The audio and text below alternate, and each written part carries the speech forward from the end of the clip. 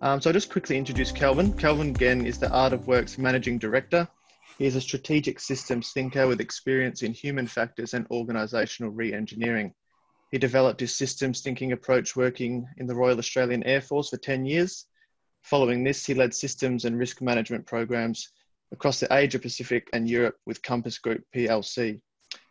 So I think you've all heard enough from me. I don't want to take too much of your time, get straight into it. I'll hand it over to Kelvin now and let him take it away. Thanks, Kelvin. Thank you, and welcome to everyone who's joined in the webinar today. It's a real privilege to join with this group and share some ideas and engage in some discussion and debate.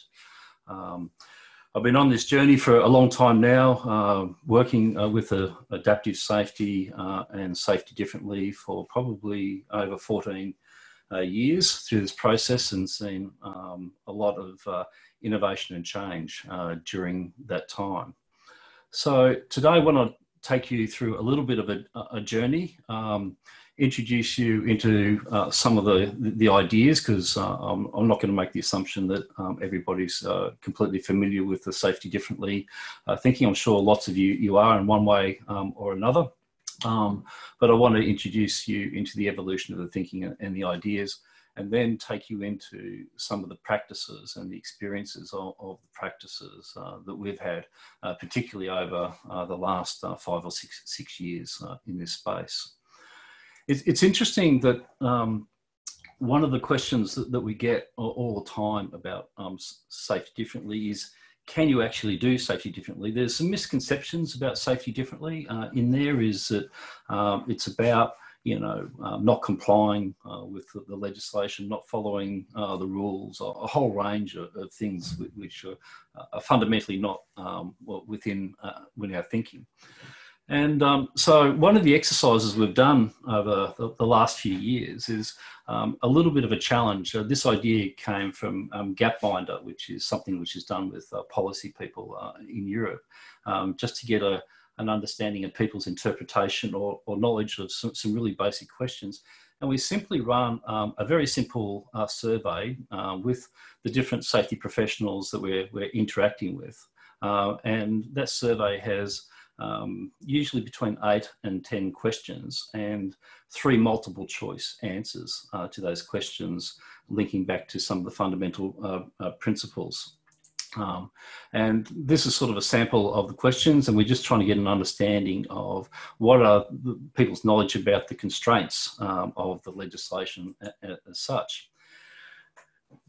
This is a pretty typical result, that what we get about once we test that knowledge is approximately about 2.6 out of 8, or across the sample groups that we've run over time is about 21% correct in terms of their understanding of some of these simple questions. And in essence, it's not because they're wrong in terms of their interpretation, but it may be the way that the safety systems have been designed, have actually designed in constraints that actually don't sit there within the systems or within the regulation and rules that apply to what to do. In essence, there's a lot more freedom within the regulatory framework than we actually sometimes think. And it's often sometimes even within the regulatory interpretation, but often that regulatory interpretation is against the systems that have been created by organisations themselves. So part of the process of safety differently is opening up the thinking and opening up the possibility is there are different ways to engage with safety and different opportunities to explore. So when we kicked off this process, one of the things we started to think really carefully about was brand. And brand is an important concept, and it's often paid little attention to from a safety perspective. And so whenever we see a brand, it immediately evokes different ideas about it. We see the Apple brand, for example, and we do think about innovation and a whole range of things in that space. With any brand, it'll attach its own values and contributions.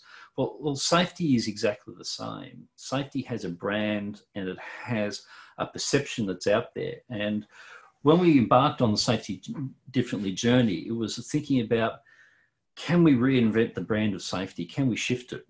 Now, I've run this exercise numerous times over the years, but even yesterday, I just ran a Google search on the image library within Google for safety, just to see how is safety being interpreted in the visual environment for Google. And when we look at that, we get this sort of image of safety. It's about caution. It's about risk and hazards. It's about the stop doing things, the not doing things. And the question is that the brand that we want for safety? Is it seen by many people as being the problem to overcome rather than the solution to embrace?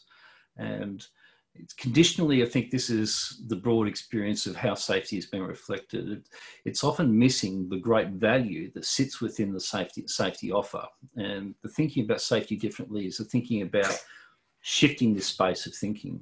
So the idea is, how do we shift from barriers to thinking about flexible, value-add, dynamic solutions, in essence, being part of the way that organisations succeed and build success for successful and safe work. So one of the underpinning principles, and we talk about in Safety Differently, is this concept of connection between successful work and safe work. They're intrinsically tied together.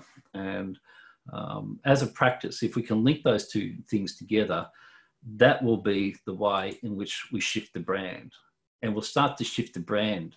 And hopefully if I start searching Google in the next 2 or 3 years, it's this type of image that we'll start to see, is that we'll start to see this really positive image about the contribution.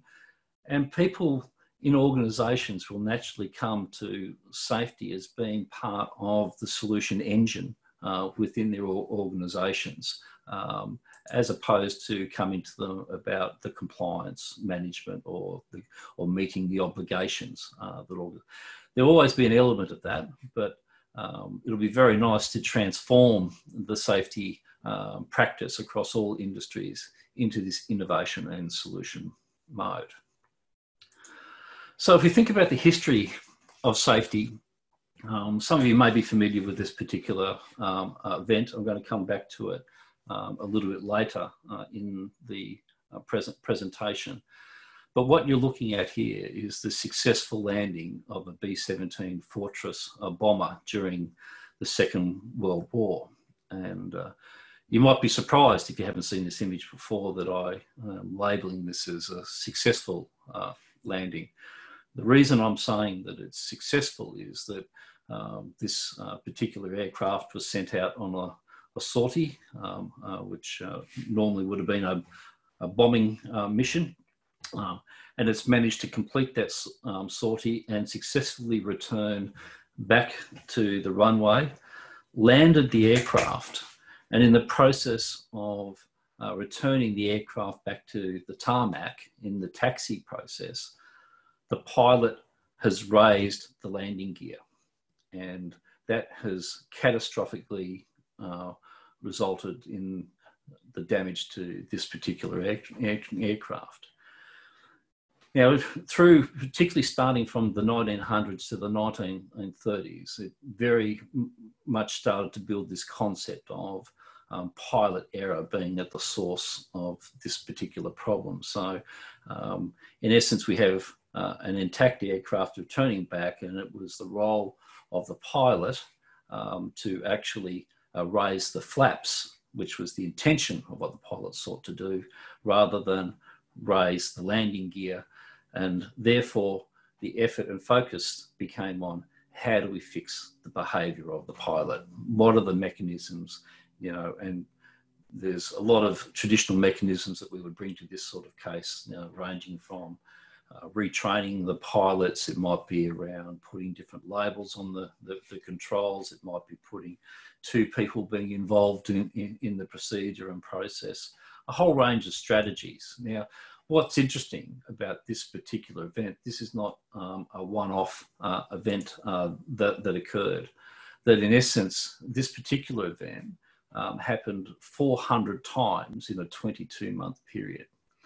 So in that period, a whole range of behavioural interventions were tried, and the result was repeated 400 times, which would suggest there was recognition of the pilot error, but the solution that was being applied was not achieving the desired result. So in this context, it's led to a range of different thinking that's evolved over the years. Professor Eric Hollnagel built the concept really initially out of Safety W and Safety Z, which transformed into Safety 1 and Safety 2. And what Eric started to introduce into the thinking was, well, maybe we're looking in the wrong place. Maybe the goal should not be to reduce the number of things that goes wrong. And to reduce the number of things going wrong, we've traditionally come up with solutions of more constraint, more rules, more barriers, behavioural intervention, these sorts of things. What Eric propositioned was, maybe it's more interesting to understand how things go right. And the more that things are going right, they clearly can't be going wrong at the same time. So this set us on a path of thinking differently about safety and how we should view and create the safety state that we're seeking to desire. So this then came into the work of Sidney Dekker, and Sidney has been communicating and writing in the space of human performance and human error for all of this decade, and has really built some of the key insights. And the synthesis of the ideas between Sidney and Eric came into this idea of challenging our thinking, particularly our thinking about people in this mix, this idea of the human being the problem to control. So our Safety 1 view, as Eric would describe it, was people are a problem to control. And simply what we need to do is to constrain people and the like to reduce the error quotient from occurring. So that's been turned around. Well, maybe people are a solution to harness. And by harnessing people, we can actually continually evolve and improve and understand how we make things going right. So it was very much about shifting from the negative context into the positive context. And by doing that, it shifts the framework of the engagement that people have. Now, the second principle that comes out of this process is, from Eric's work, is maybe you think about building capacity through success rather than pursuing the absence of negative events. So a lot of our safety thinking and strategy has come from this idea of, let's find the incidents or the significant near misses or the injury events, all of the like. Let's focus all our attention on this. And if we can understand this and suppress it, we're going to eliminate the problem from occurring. And I think many of us who have been in safety for a long time have realised that we end up in a repeating cycle. We're seeing the same incident events recurring and recurring, despite the application of this process. So Sidney and Eric really propositioned this idea. Well, let's actually build capacity. Let's understand how things work well. Let's put our focus and attention on how do we ensure that things go well, rather than how they don't go well. Now, and it's not about moving yourself out of space of understanding error, but it's repositioning the discussion into the light of creating success rather than the avoidance of failure. It's a very different context to engage people with. And the third pillar of this approach was, well, safety's become a very bureaucratic, administrative and accountability-driven system. A lot of list ticking, a lot of auditing, and we've all seen the processes of people completing lists for list's sake, but not engaging in the process. And a lot of that thinking has driven the responsibility of safety to the point of transaction where the work is done, saying that if you just follow all these rules, you just do what we're requiring you to do, the system will go right. To this other idea is, well, maybe safety is an ethical accountability across the entire organisation. that everybody's got to be engaged in understanding how work is created and how we set people up for success or failure. It might be in the way that we procure the equipment or tools, the work design, the methods, the resourcing, the training. There's a whole range of things. But it's saying everywhere from the leadership through to the front line, there has to be an ethical accountability engagement for understanding how work is done and setting people up for success rather than creating the conditions where we set them up for failure in many conditions. So this is a shift. There's one thing that I think it's really important to suppress is any discussion that says you're either safety 1 or safety 2 person. You know, that just leaves you into a dichotomy, which is unhelpful. What we're being very interested in is just pursuing this idea that there's a journey and a transition, you know, from the spaces. So it's not saying, and particularly if you just switch from one to the other, it's failing to account for the work and the effort and the success that's been done in one context, but it's freeing yourself to thinking about how do we shift in what's and where do we want to apply our effort, and what can we do to actually transition into these two different states of safety. So it's about an evolution. It's not about doing one or the other in that space. So once we had these principles, the key about safety different was, well, how do we bring this into being? The principles are grand ideas in essence, and these grand ideas are saying, oh, well, they're really good. Now, how do we do this? So through experience, it was clearly identified that you need a set of tactics to frame this safety differently thinking around. And these have been refined and developed over the last 5 or 6 years to be the first one being that what we really have identified in safety, we got too distracted in safety in many regards. The key is really to think about and focus on what matters. So tactic 1, let's get the important stuff. This is a lot of the work that's gone around critical controls and these sort of works in this space. It's thinking about, you know, what are the important things that relate to work and relate to safety, and that's where we put our time and effort into that space. The second was an introduction of an idea and a concept. I'll touch on a little bit more, but this idea of creating flexibility within a framework. And I'll give this a little bit more explanation, but it's understanding about where you set the boundaries, how you construct the rules, and how you allow people to make choices in the controls and the network methods that they use. It's recognises that there's variation. The third tactic was, let's shift our learning process from avoiding failure to understanding how you create success. So this was very much the introduction of the learning culture and the learning modality, and having that as a key tactic within the suite. The fourth one, and this is nearly the most pivotal, important one in the safety different process, is what you're doing in safety. How does it build engagement and trust, and what challenges engagement and trust? Now, there's lots of examples of this. We can look through performance metrics. We can look at through the disciplinary processes that apply to safety. But the question that you've got to satisfy is this: contributing people to want to engage, take responsibility, and openly share about the work that they're doing in that space. Our fifth one is about having collaborative partnerships. Lots of organisations work with contractors and subcontractors. We partner with our clients in many regards. Traditionally in safety, it's been a very hierarchical approach, a master and servant relationship. And this is really going back and saying we need to actually come from a partnership where we're all engaged in building a successful outcome for safety. And finally, last but not least, is let's challenge and constantly integrate, improve, and simplify the way safety is done. So it's really about moving into this context of this is going to make it easier to do what we want to do. So they're the tactics. Then the final piece of the process is putting this into practice. And in Safety Differently, it brings in the concept of Eric Holnagel's resilience engineering.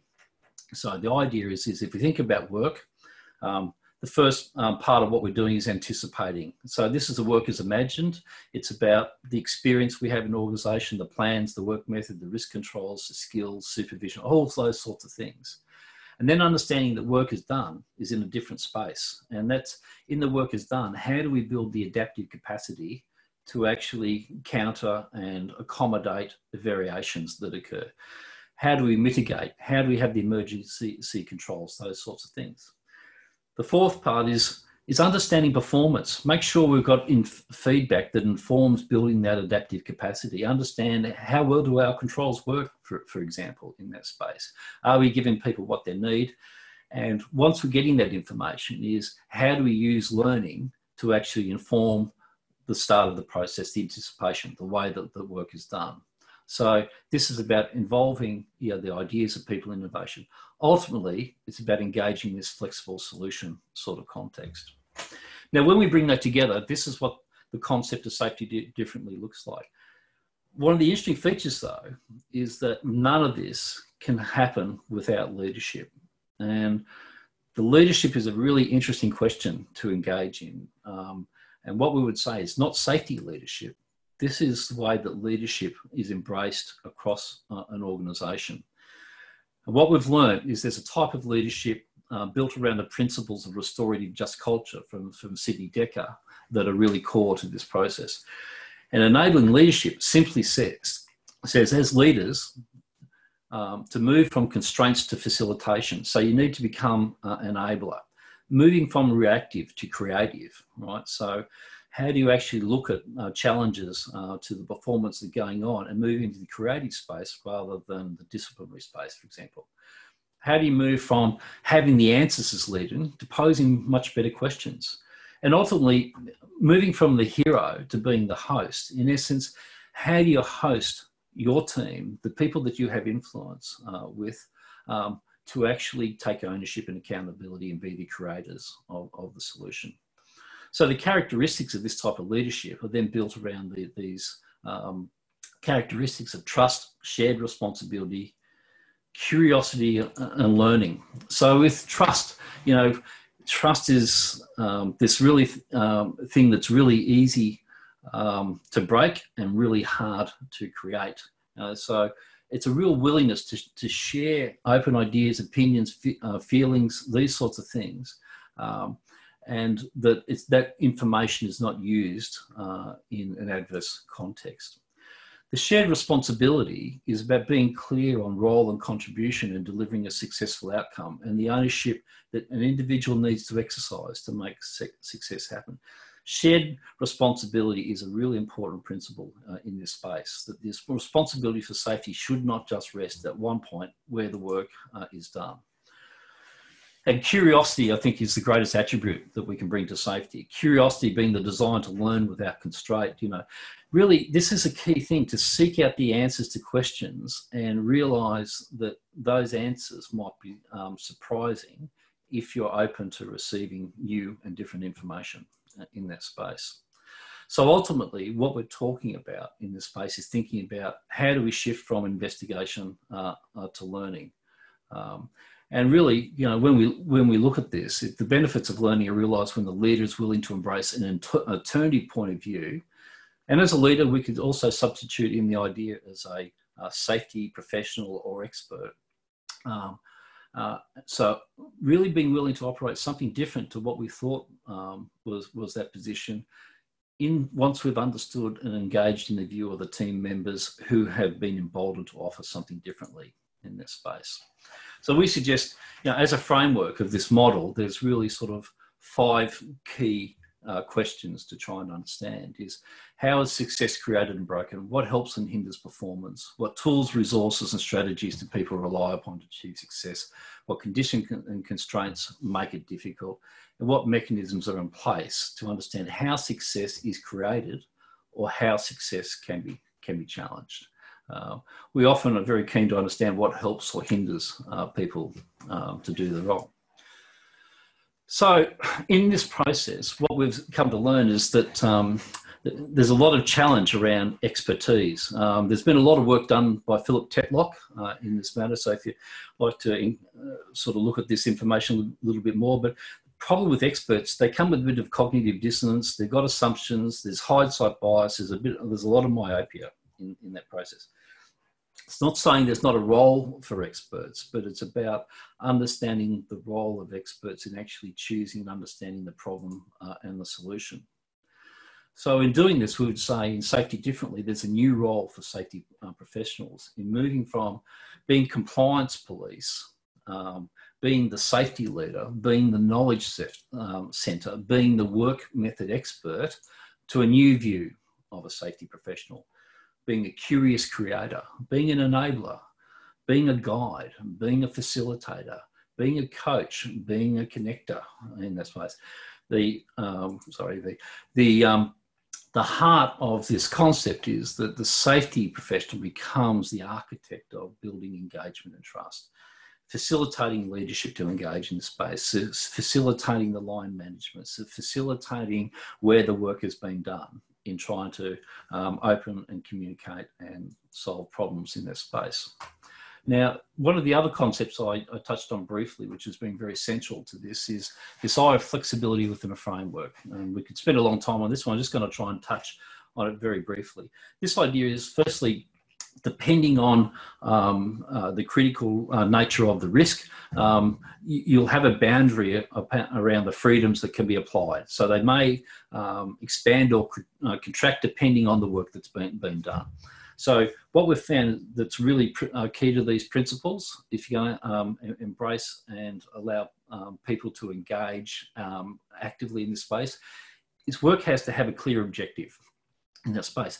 You have to have a few and simple rules, and those rules have to be setting up success, how to do the work successfully and safely. We need to remove the flotsam and jetsam of rules, which just cloud and actually hide the important rules in that space. You've got to have clear boundaries in place. There's got to be discretion and freedom of action, and it only works where you've got the skill and will of the participants to be actively engaged in this space. So there's different points that this can apply. You need to have good decision support. So when there's variation, you've got to give people good information to decide to do something differently. And the work has to have an underlying purpose. And ultimately, the way that the work is looked at, you've got to have a tolerance of the team for uncertainty and ambiguity, so that we know that this is the case all the work, and you've got to understand that and work out how to embrace that.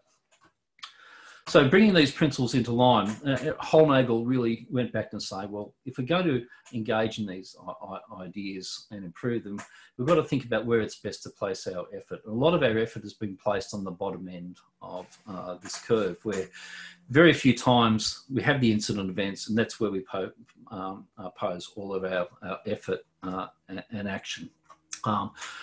In a very small amount of times, there's unsurprising successes. And again, that can be another point to think about. But most of the time, work happens in one way or another, in imperfect or perfect manner, without those unwanted events happening. And maybe there's a much better place to learn that's in this space where that ordinary work is occurring. So again, this is about embracing, thinking about that process of let's understand what goes right. So we're not focusing our efforts on what goes wrong. It's interesting during COVID that we've seen, I think, some unintended practical applications of the thinking around safety differently. If we look at what's happening out in the retail space and things, a lot of the ideas and things have been put in place have been actually done and generated from the workforce themselves. We know in lots of organisations, it's the frontline workers who have been actively engaging and thinking about how can we set up and successfully operate in these environments. It's been a very adaptive environment, and there's been a huge amount of innovation to try and navigate this very difficult challenge that we're working within. And that's because we didn't have the rules and the processes set up that we needed to have in this space. So safety differently is a shift in thinking now. It's about moving from hunting error to understanding performance. And performance, both good and bad, is in that equation. And it's been about systematically being connected to the tools, resources, strategies that people rely upon, and the conditions and constraints that people have. So if I go back to our aircraft, which I touched upon, now, is this pilot error, or is it the pilot's been set up for failure. So if our traditional thinking around Heinrich and a lot of the thinking that's come out of that space was very much based in the human error model. But this problem was addressed by Alphonse Chapenet. And Alphonse was a psychologist who was brought in to try and assist in this problem. And what he did that was different was talk to the people involved. So he engaged in this idea of understanding the pilots and what their worldview was. He talked to the engineers. He actually talked to the aircraft manufacturers. And at this time, the design of the cockpits were changing on every aircraft that was being delivered during this thing was changing in the layout of the cockpit and the dashboards. And even the two levers that controlled the flaps and the landing gear could be switched from one aircraft to the other. So in understanding that context, a solution was developed was saying, well, if there was a better way for us to know how to control the flaps or the landing gear, it would be a better solution. And basically working through that consultation process, this idea came up of putting a wheel on the landing gear lever and a flap on the flap control. And in essence, this eliminated this problem from occurring through this simple change. So it was this first, Alphonse Chapenet is accredited as being the father of human factors, or starting to think about how do you engage in design, how do you connect with people, and how do you understand how people interact with the work system that they're being presented with. The interesting thing is this solution still exists today. If you look at the cockpit of an A380, you'll see the flap control is still a flap and the landing gear is still a wheel, and same with a Boeing 777. It is. Now, there's lots of other technology that's been brought into place to solve this problem at the same time, but it's interesting that it has continued through into the current design. So what's been really evident in Safety Differently and Holnagle and Decker's work is that this idea of the workers imagine the perfect procedures in the system if just people follow the rules is nirvana in essence. It's not understanding that work is done. It's a really messy, complicated place with lots of different needs and things that are happening in the space.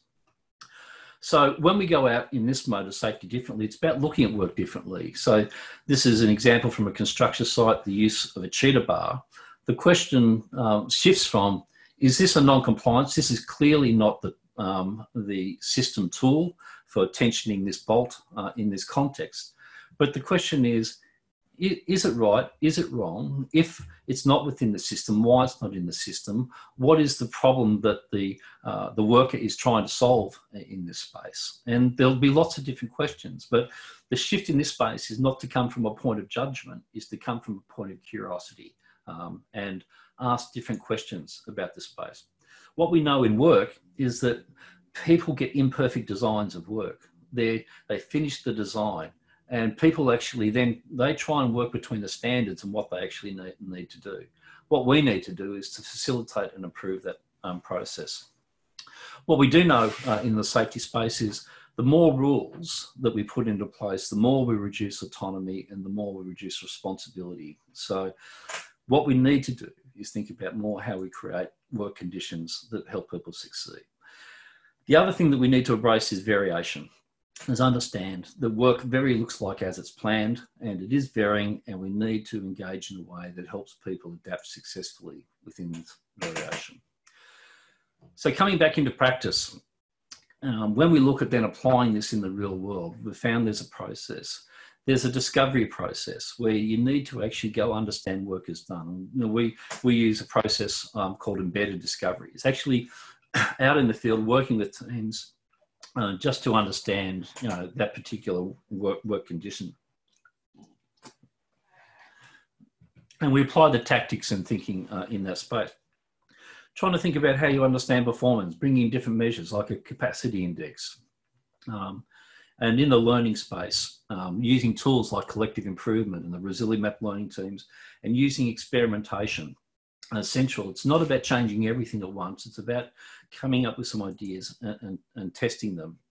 So in this process, particularly about challenging where we weren't, You can learn in the incident space, so I'm not suggesting that you can't, but we've got to understand that it's limited. It has restrictions where people aren't as open as we would like them to be. The really interesting place is the when work is difficult, when it hasn't gone wrong and there's a need to understand and improve the work. And I'll come back to that in a moment. And finally, we can look at when work is successful. But what we've found, if you want to learn the most and find the most surprising results, is you actually focus your attention in the when work is difficult space. In this space, people are willing to share because they don't feel they're in a context of blame. They don't feel like if they share something that's not within the procedure or process, that there's an adverse outcome to result from that. What they're wanting, in our experience, is to share their difficulties and then give you an insight into what they're doing to work around those particular difficulties. And in essence, they're asking for help, and they're asking to be listened to, and they're asking to have a contribution into a more successful method of work. So this is a very consultative process. In a collective environment, you're actually talking to the people who do the work and really trying to understand their ideas. Coming from ideas is then, well, let's find some micro experiments where it's safe to fail. This is applying the flexibility within a framework. We're going to put some boundaries around something, test something out, and then move it into practice. So I'm just going to pull out some examples from in the field. One organisation, a rail organisation we were working with, there was a problem with the injury of shunters being struck by hydraulic lines, the air pressure hydraulic braking lines, when they were decoupling the carriages together. And in that process, going through talking to the people who do the work, it came to be that they shared that, well, in one part of the organisation, they have an alteration to the couplers. They in the dummies that seal off these particular couplers, they have a 3 millimetre hole drilled. So that means that when they go to actually decouple that, if there's air pressure in the line, it actually makes a hissing noise through it. And they're immediately brought to the attention that there's actually energy within the system. And this has been a long practice, but it wasn't throughout the entire organisation. So a result of that simple exercise was the discovery of there was already knowledge and solution in the organisation that was then brought through the whole organisation because the attention had been brought to it through the process of undercutting a learning team. And this is just another example of a site, and again here we've got a worker who's working on ballast, and one of the issue was you're working on trains up to a kilometre long in this process. A lot of issues with tripping and falling and injury in the process.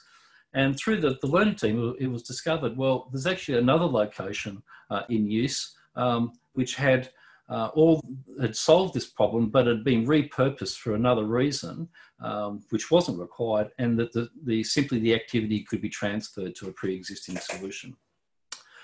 I'm just going to share a few other case studies from some of the other interactions in the field. This is just an example from London Luton Airport. The security team there had the job of confiscating all the items that come through the X-ray scanners. And this creates a significant amount of angst and often anger in the process that they're removed. They simply came up with this process of offering people the opportunity to collect it and hold it in a bag. In that bag, they could collect the bag at no cost on their return to the airport, or they could ask for it to be mailed to another location. And it's been a really successful process.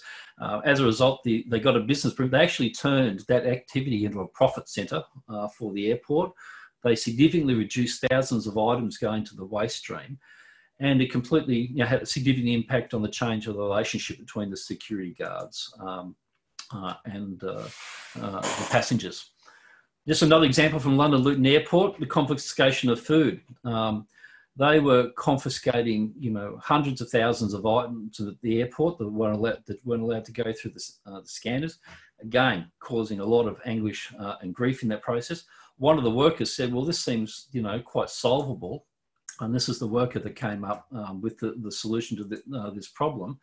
And they said they joined, made a partnership with one of the local food charities, and they rerouted the items to go to the charity. And when they had the interaction with the passenger, they invited them, say, we can dispose of the item or we can have it donated to charity. If you would like to donate your item to charity, it'll go to these particular food groups. And again, it had a huge impact. Now they've got over 100,000 items each year going to local food charities, which improve the corporate responsibility, improve the environmental impacts from reducing the disposal, which was happening before. And it actually, passengers came away with a positive feeling, the interaction. They actually felt they'd made a contribution rather than having something taken from them in that space. I'll give this another example in terms of this came out of a fatality event and in the construction of Shell service stations in Southeast Asia. This it was in Indonesia. And again, a different approach was taken to this process rather than going through the traditional approach of, looking at why, the harnessing requirements were complied with, so the working at height procedures had been breached and a whole range of things. The death was caused by a subcontractor on the site. The process was taken to actually talk to the contractors and the people involved, and get their ideas about doing this construction project differently. And the idea came out immediately from the constructor saying, we don't know why we're constructing these things 6 metres in the air. Surely they could be constructed on the ground. So the question was put to the engineers, and the engineers said, no, of course we can construct it on the ground. It's just that nobody had asked us that question. So it wasn't the engineers getting it wrong or anything else. It's just they're operating within their own paradigm. They're not understanding the work as done component. But if you put a different question to them, they can assist with a different answer. And they said, well, why don't we construct them on hydraulic rams? And in essence, that was done. The hydraulic ram method was developed, put into place. This shows you what it looks like. And this idea is about how you use learning teams and design and safety in design as part of the whole process of engagement. And this is this ethical accountability about everyone being involved in the process. The interesting thing was, this is the impact that it had. In the construction of a given canopy, it reduced the working at height from 3,250 hours per canopy to 50 hours. The time frame construction went from 25 to 30 days down to 6 to 8 days. It was hugely more efficient and much safer as a result in that process. And again, this came from an Indonesian subcontractor being the key idea. Not the way to actually do it, but if you like, the initiation of challenging, asking a better question in this space. As a result, this process has been rolled out all across Europe and is now the standard way of doing this process. A couple of other examples. This is just looking at a rail corridor. There's an issue in working in the live rail space of managing emergency egress between the live rail corridor. And the simple solution, coming up using PVC pipes and clips, which meant in one direction, you could not go through the barrier. So you could not go into the rail corridor through that barrier. But coming out of it, if you needed to exit quickly, it was easy to exit by the clips releasing the PVC barriers. So again, these solutions may be imperfect, but they're a starting point to say, okay, how do we bring this into the system of work as it is? Another really interesting example was with Qantas, with a process of working on the A380 engine change. Qantas had issues with the A380 engines, and they needed to change all of the A380 engines across the fleet. This process took approximately 3 days for the fitters to complete the process. So an engine, in essence, the A380 came into the hangar, the engine would come mounted on a cradle as such, and the technicians would then work through the process of attaching, removing the previous engine and attaching the new engine into the aircraft wing. Now, when the fitters were asked what their key issue was, they said tools. And the question was asked, well, what about tools? Was the problem? He said, well, the tools are expensive and they're and also large and difficult, and they're tightly controlled. So there's a tool store, and they're only permitted to sign out one tool at a time. So in doing their task, they would have to exit the gantry on the aircraft, go down to the tool store, sign out the tool they needed, do the task they needed, return that tool, get the next tool, and the like. And this process was put in place to protect the value of the tools. You know, they're an important resource in the process. And the first said, well, if we had the tools we wanted, where we needed them, when we needed them, it would be a much better process. And so they came up with a design, they modified the cradle, and what they did was they locate all the tools that they required on the cradle at the point where they had to be used. And the fitters simply had to move from point to point around the engine to complete the process. The result of this was that the engine change went down to 8 to 10 hours to complete the engine change from the 3 days. That had a huge productivity benefit from Qantas's perspective. But interesting, it also had a safety benefit. They were no longer having to do the access and egress from the gantry and access and egress carrying large and difficult tools to manage into that process. So they got a significant safety improvement at the same time. So this is the idea that we tie these two ideas together. You can see lots of other little practical examples. This is an example from the US of a lane change. We'll often see it in Sydney on the Spit Bridge, where they've got to change the lanes all the time. They do it manually off the back of a truck. This team came up with an idea of having a little device mounted to the front of the vehicle, and they drive through it at a constant pace, and it simply shifts the cone from one lane to the other lane. There was a great little example of a design done where they had low compliance with pedestrians not stopping for the red man, and they came up with this idea of creating a dancing traffic signal. And they found that compliance significantly increased when they changed the interaction between that, and the fact that you had a dancing traffic signal had people actually engaging and participating in that process. Can be as simple things as we often see. This is from a farm in New Zealand. Sometimes simple things are really good. You know, often we can have complicated documents and procedures on things, but other times they've come up with a local modification saying, this is what you need to know when you need to know it. And thinking about that. So you have a look at this and saying, well, that's that. Well, how do we embrace that? There's clearly a need here. Let's not look at this as being a non-compliance or something that's different. Let's look at how to embrace it and how to engage it as a solution in that process. So look, it's been a very quick tour through, some of the ideas of safety differently. Hopefully I've given you a bit of an insight into the concepts and structure for the safety differently thinking and some of the tools and processes that can be used, and some examples of the practice that it has. Yeah, Kelvin, we do have a couple of questions. Are you all right to run through a few of them? Yeah. The first question is there any correlation between educational background to safety too? Funny, in all the years of doing this, I've never had that question. That's really interesting. So I'm not able to give you, if you like, an academic resource. I know there's been some work done by people in this space. I expect people like David Proven and the like would have probably more insight into this space.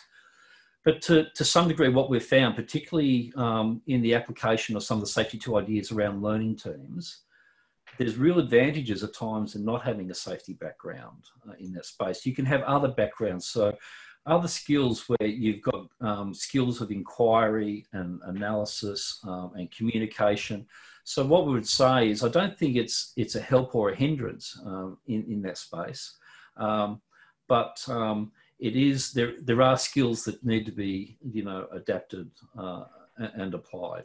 So I would think again it's about that quest more for learning and for exploration is more important than the technical skills. Now, you do need technical skills in this space. I'm not saying you don't need that in this space. There's a role for the interface, but you do not need everyone to have those academic technical skills.